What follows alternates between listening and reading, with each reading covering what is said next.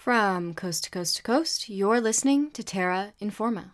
And this week, we're going cross-country skiing. You're listening to Terra Informa.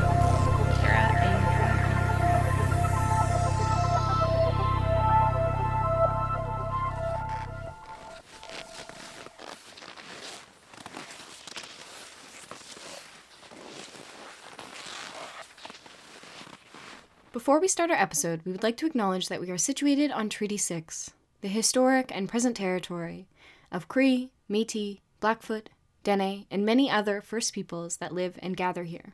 This week, we are talking about going out onto the land and enjoying the beautiful winter. It's important to recognize and consider how the crown lands we enjoy skiing on were dispossessed from Indigenous peoples during the colonization of this area. Indigenous peoples are often criminalized and persecuted for executing their treaty rights in so-called Canada. We are seeing this in Wet'suwet'en territory, in Treaty 6 with the Beaver Lake Cree Nation, and across Turtle Island. We encourage the settlers listening to think about the tangible ways in which you can give land back to Indigenous peoples and support their fight for sovereignty and treaty rights.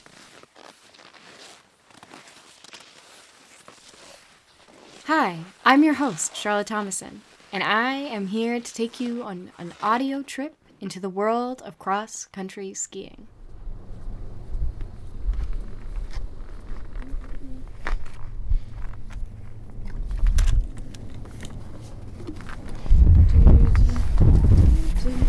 Madeline, are you excited? To ski. Madeline loves to ski. Are you excited to ski? I am excited to ski. Today we're at Gold Bar Park, which I've never been to, but it has a lot of hype, so... Also, they make snow, so I feel like conditions should be good. They do make snow. Madeline is right. Okay, so I'll be honest. I've been trying to make this episode since November of 2020, but this winter in Edmonton has been a roller coaster of a ski season.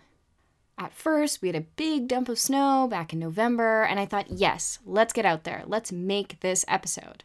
Then, unseasonably warm weather melted all of the snow, and the conditions got bad. I'm talking icy. I'm talking patchy. Now it's February 2021, and we have snow again. It came with a polar vortex and a minus 30 freeze for the last 2 weeks. All that being said, I was able to get out a little bit this winter and make this piece for you all. While you listen, if the ski bug bites you, don't worry. It's not too late to get out this season and start skiing if you haven't yet. Here we go. Okay, we've arrived. Getting our skis out of the trunk. Do you really want to say it like that? We've arrived. We're getting our skis out of the trunk. And our boots and our poles, the 3 essential items for cross-country skiing. Right, Chris? Yeah. To get this episode started, we are going back, way back, to the very beginning.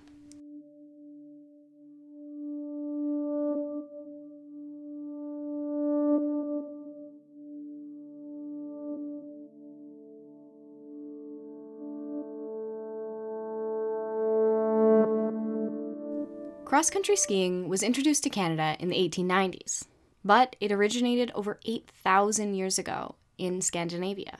The first records of cross-country skiing include pictures and artifacts from the Sami peoples, an indigenous group whose territory covers parts of what is now Russia, Norway, Sweden, and Finland. Early cross-country skis were used as a means of utilitarian transportation, and they were big. Over 80 millimeters wide and 2.5 to 4 meters long, with just a single ski pole and weighing several kilograms. These skis were also 2 different sizes.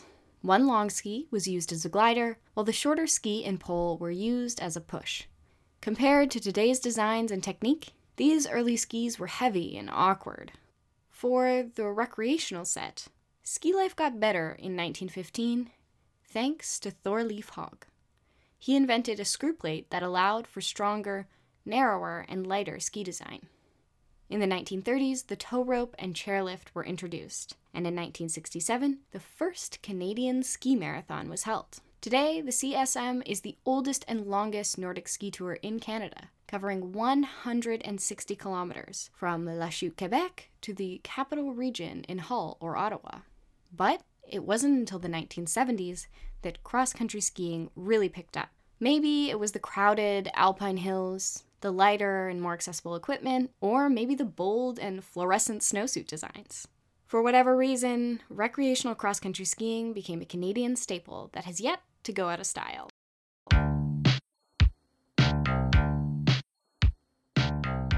I'm sure now you're thinking, wow, oh my god, skiing sounds like so much fun. I want to ski, but where do I even get started? Don't worry, dear listener. I will be your guide.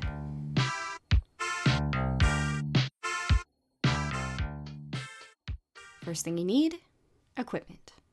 Cross-country skiing has a few key pieces of specialized equipment that you cannot do without. You have your boots. Put the boots on, let's do them up. Which have 1 or 2 metal bars on the bottom, right by the toe. And that's what clips into the ski. This leaves the heel of the boot to rise and fall as you're moving. Okay. So, how you get the skis on is, for my skis, they have a little clip. And there's a metal bar on my boots. I'm going to put the metal bar in the hole and I just close it. Just like that. For sizing of boots, you want them to be able to fit some thick socks, but make sure your heel isn't slipping at all when you lift, because that will lead you straight to Blister Town. You also need poles, which are basically like long sticks with a little basket at the bottom to prevent the pole from going all the way into the snow. The poles should be tall enough so that your arm is bent at a 45-degree angle when you're holding the pole upright. Of course, to ski, you need, well, skis. These bad boys are tall and skinny and have essentially 2 parts, the grip zone and the glide zone. The grip zone is the middle section directly underneath where the boots clip in. And if you were looking at a pair of skis that were laying flat on the snow, you would see that this section arcs upward and doesn't actually touch the snow. When you move your weight from ski to ski, that curved section, which is called the camber, flexes, bending down to touch the snow, which gives you the friction and grip to push off and glide. Since all of your weight is on one ski and the other ski has no weight, the camber on that ski stays off the ground and the ski can glide. This is called the Nordic technique. You can also skate ski, where you push off side to side, kind of like skating. Technically, this is a type of cross-country skiing, but that's not how we're getting around today. The length of your skis is calculated based on your weight, so head to a local ski shop to figure out what size of poles and what size of boots and what size of skis you need. Okay, let's talk about clothing. So, here we are. We're ready. Dressing appropriately for winter weather is so important. Doing up our coat. You want layers, but the amount is obviously going to vary depending on the weather. Colder weather, more layers. Skiing, very fun. And it's also a bit of a workout, so you're probably going to heat up. I like starting off so that I'm a little bit chilly, and if I'm skiing hard and heating up, I can take off layers, and if I stop to feed chickadees or maybe have a snack, I can throw on a warmer jacket. I also usually wear a big pair of warm mitts and pack a small set of gloves just in case my hands start heating up. You don't need expensive or fancy clothes for skiing. Just stuff that will keep you warm and that you can stretch and be comfortable in. Don't forget to top it all off with a headband, earmuffs, or a toque. Are you wearing 2 toques? No. He's wearing a little headband and a toque. Because his toque doesn't cover his ears. I'm gonna keep that in. All right, let's go skiing.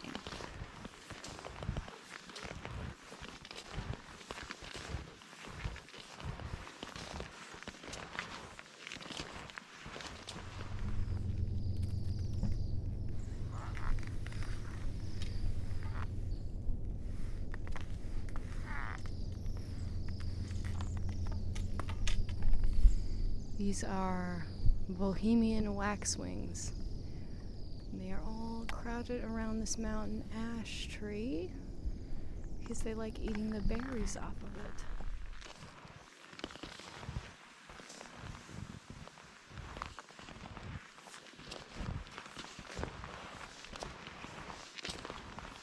They make a nice trilling noise.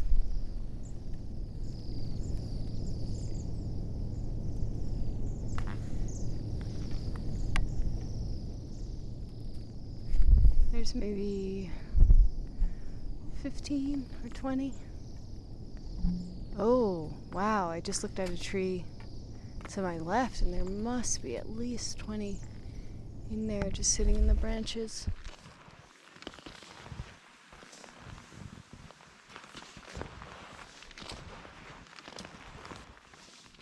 If you've just tuned in, you're listening to Terra Informa.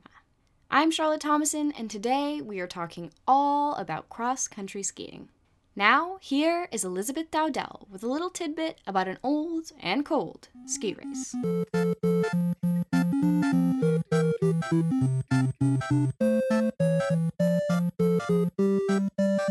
Soy un vikingo y solo sé conquistar, destrozar, aniquilar, cojo, enfermedad. Prince Haakon, Ole's two-bit tour, the long loop, and a Viking feast?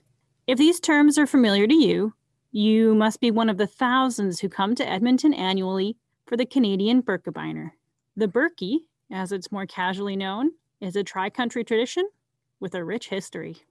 Legend has it that during the Norwegian Civil War in the year 1206, infant Prince Håkon Håkonsson, heir to the throne, was in danger and hiding near the town of Lillehammer. Two brave warriors rescued the child and transported him 55 kilometers over two mountain ranges to safety in the town of Rena.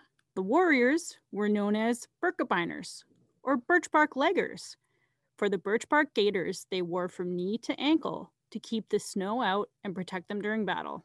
Every year in Norway, the Birkebeiner Rennet ski race is held. Race participants ski 55 kilometers through mountains and valleys, with a 5.5 kilogram pack on their back to represent the child that was carried from Lillehammer to Rena. As birch bark gaiters have gone out of vogue, the word Birkebeiner has become synonymous with someone who is strong in the face of adversity and undaunted by trial and hardship. This test of physical and mental endurance came to Canada in 1985 with the first Canadian Birkebeiner.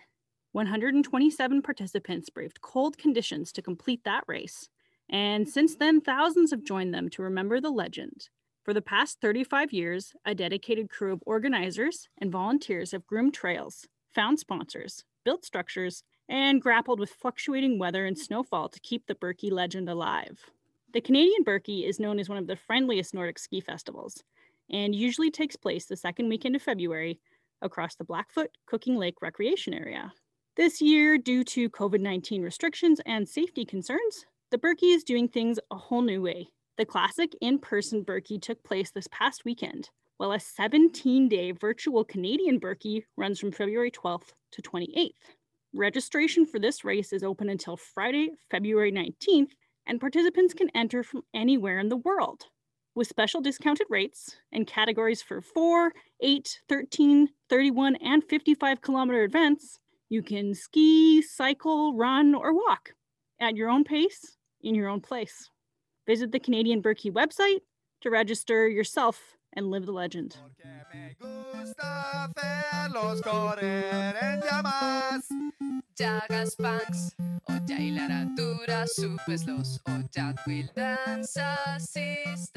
Thanks, Liz. We've got our equipment, and now we are ready to hit the trails. Did you know there are over 30 kilometers of cross-country ski trails within the city limits of Edmonton? There are also so many spots outside of the city and throughout Alberta where you can ski. Where I grew up, in Hinton, Alberta, there is a beautiful Nordic center with trails and huts and views of the mountains, and you can rent skis for the day at a place called Vicious Cycle. If you like parkland views, the Vermilion Nordic Center rents skis for just $10 a day and has over 15 kilometers of prairie and river valley trails. You can even ski a loop from Vermilion to Lac La Biche. The West Bragg Creek trails in Kananaskis country have been developing since the 1970s and include over 66 kilometers of groomed ski trails. Originally managed by Alberta Parks, budget cutbacks have led to more and more volunteer efforts to keep these trail systems in peak condition. So, what sets apart a cross-country ski trail from any other kind of trail? Well, often ski trails are groomed and tracked. Work might start in the summer with installation of culverts or drainage if the trails are used year-round. Trails are mown and brushed of young trees at the edges, chainsaws are used to cut fallen timber, and snowmobiles are essential to both haul equipment and the specialized sleds used to create the tracks.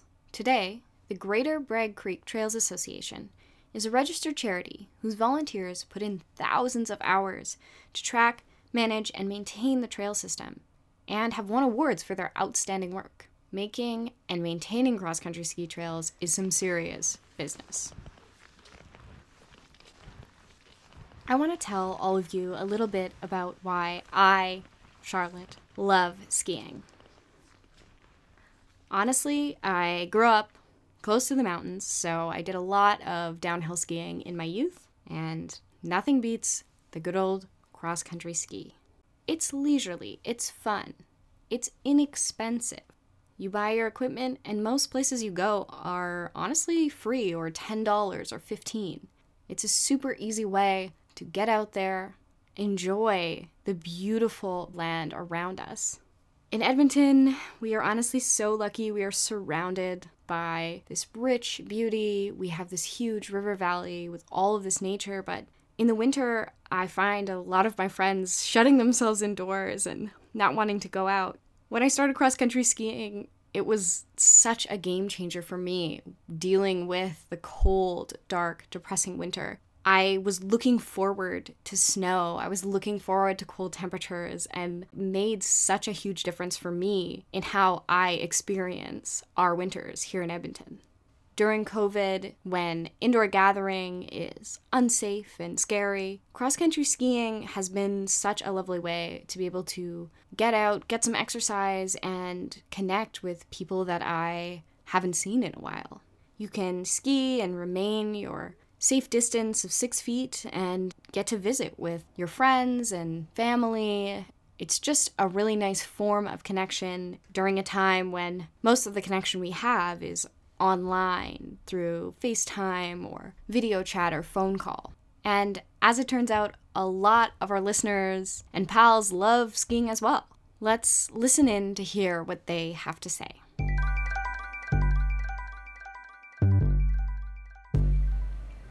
Hi, my name is Ashley Hillman, and I'm a PhD student at the University of Alberta, and I really like cross-country skiing because it's a really good way to explore our city in the winter, and it can be a little bit less daunting, I think, than some of the other forms of skiing if you're sort of getting into it later in life, but it's a really good way to stay active when it's snowy and cold outside. Hi, my name's Hunter Young, and I like cross-country skiing because it's a great way to stay active in the winter. I also like the inexpensiveness of cross-country skiing compared to downhill skiing. My name is Kent. The reason I like to ski is because it's so quiet out there, and the colder it gets, less people are out on the trails. And when it gets really cold, you can just ski harder and farther and get nice and warm. Hi, my name is Jenna. I like skiing because it's great exercise and I love hanging out with my friends. And it's super nice getting fresh air and being outside. My name's Chris Koo, and cross-country skiing is actually how I grew to appreciate the winters in Edmonton. Most people are trapped inside avoiding the cold, but when you're out there skiing, you're gliding on the snow, you're breathing in the crisp air, and then you're connecting with nature. And I'm hoping that I'll be confident enough to explore outside this city, like maybe Jasper, Banff, or the Kananaskis. This year, I was going to do the Berkey for the first time. When I heard it was cancelled, I was slightly relieved because then I would have another year to train for it. But I think I was mostly disappointed because I kind of feel like, I've been taking lessons, I've been practicing on the trails, and it would have been a major milestone. After I have a race under my belt, maybe I'd be not just a casual skier, but I'd be officially committed to the sport. So fingers crossed for next year. Hi, my name's Suzanne, and I like cross-country skiing because I like going down hills really fast, but sometimes I crash into trees, so I have to be careful.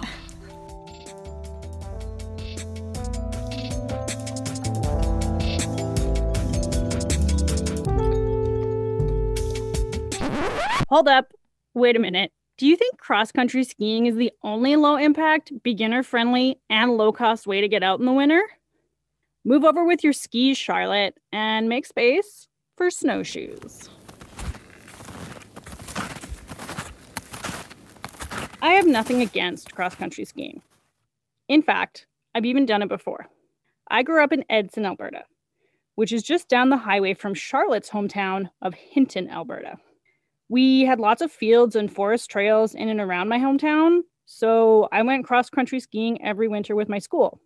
Maybe it's an Alberta thing, but just like the arbitrary rivalry between the Edmonton Oilers and Calgary Flames hockey teams, Hinton and Edson have been locked in a decades-long small-town rivalry to prove we are better and more excellent than our neighbors. My rural roots compel me to say that whatever Charlotte told you about cross-country skiing, snowshoeing is better. First off, the gear is less complicated. Snowshoes are all you need, but poles can make it easier to maneuver on long hikes or across variable terrain. Add a backpack for essentials like snacks and water, put on your winter clothes, and you're ready to hit the trails. Or the fields or wherever, really. Snowshoes can be used on any snow-covered terrain, making them more versatile than skis.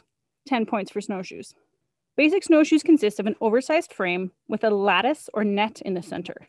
Your foot secures to the center while the frame is used to distribute your weight, so you can float along on top of the snow instead of sinking in. Beginner snowshoes can be worn with any type of sturdy boot. Honestly, I wore my squished up fake Uggs the other day, and they were cozy and secure. Snowshoes strap on over the front of your foot, then they loop around your heel, like a sports sandal or a pair of Crocs. Make sure your toes are snug at the front, then set the toe and heel straps, and you're ready to move. Walking is really the only technique you need to master as a beginner snowshoer. If you want to get into really deep snow, there are some kick steps that can help. And using a duck step or a shelf step is the easiest way to get up a hill. Like cross-country skiing, snowshoeing was first practiced by indigenous peoples. Originating in Asia around 6,000 years ago, snowshoe technology was likely brought to North America across the Bering Strait land bridge, and the knowledge has been maintained and perfected by different nations to their local conditions over thousands of years. Some specialized snowshoe designs include the bear's paw, swallow, and beaver tail. Each is suitable for a different type of snow and terrain, and some are used for specific occasions or ceremonies. These wood and hide snowshoes are still made today and can be exquisitely detailed. These traditional snowshoes are made not so much for their utility, but as a demonstration of artistry and craftsmanship, refined and passed on through generations. Speaking of artistry, you can also make art with your snowshoes. In Schreiber, Ontario, local snowshoer Kim Armisen has been making large-scale snow art using his feet.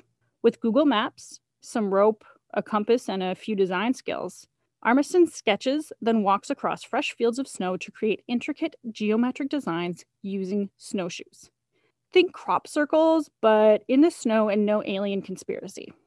The designs have made local and national headlines, and Armisen admits he was inspired by internationally recognized snow artist Simon Beck, who has performed his art at multiple installations across Banff National Park. Armisen has been getting friends and local schools involved, and personally, I think more snow art and more people making it is a good thing. Because listeners, it is just so beautiful to get outside in the winter season. Whether you choose to cross-country ski, snowshoe, or some other form of seasonal locomotion, I want you to fall in love with the soft pastels of sunset and sunrise, the glitter of sunlight on falling snow, and just the sharpness that makes winter literally magical. While bundled up in your soft, warm layers, take in the crisp sounds that you can hear around you. See the sharp outlines of bare branches. Taste the freshness of the air. And feel the edge of cold on your nose and cheeks. The winter season is alive and full of sensory experiences that make it worth getting out there whatever way you can. I'm going to leave you with a poem that captures the thrilling sights, sounds, and feelings of the winter season. This is Landing in Edmonton, December, by Adriana Onita. What a desolate landscape, says the passenger in 17A. It is already dusk. Red ochre solstice stretches over bright blue snow, 5,000 feet below. Wolf willow, Wedgwood, White Mud Ravine. Go deep. Balance on creek ice like a kid. Glisse. Praise the thickness of ice, the gurgle beneath. The boreal chickadee, tufa springs, tiny orchids, resting. Shed the words dreary and dismal from your vocabulary. Invent new words for the way light shimmers on fresh snow. How do you say snow sifts through spruce branches in your mother's tongue? Channe Zapada. In winter, we reclaim lost languages. Continue to our river. Kisikechiwani Sipi. Apricot light warms the river valley. Paint with snow on goldenrod easels. Slow. Allow your fingers and thighs to numb, thaw, throb. Remember you have a body. Rest on the clay cliffs by the balsam poplars. Laissez ton corps. Feel the interminable joy of sky, le ciel d'Alberta, the one we long for when we leave a casa untranslatable. Why don't you stay the winter?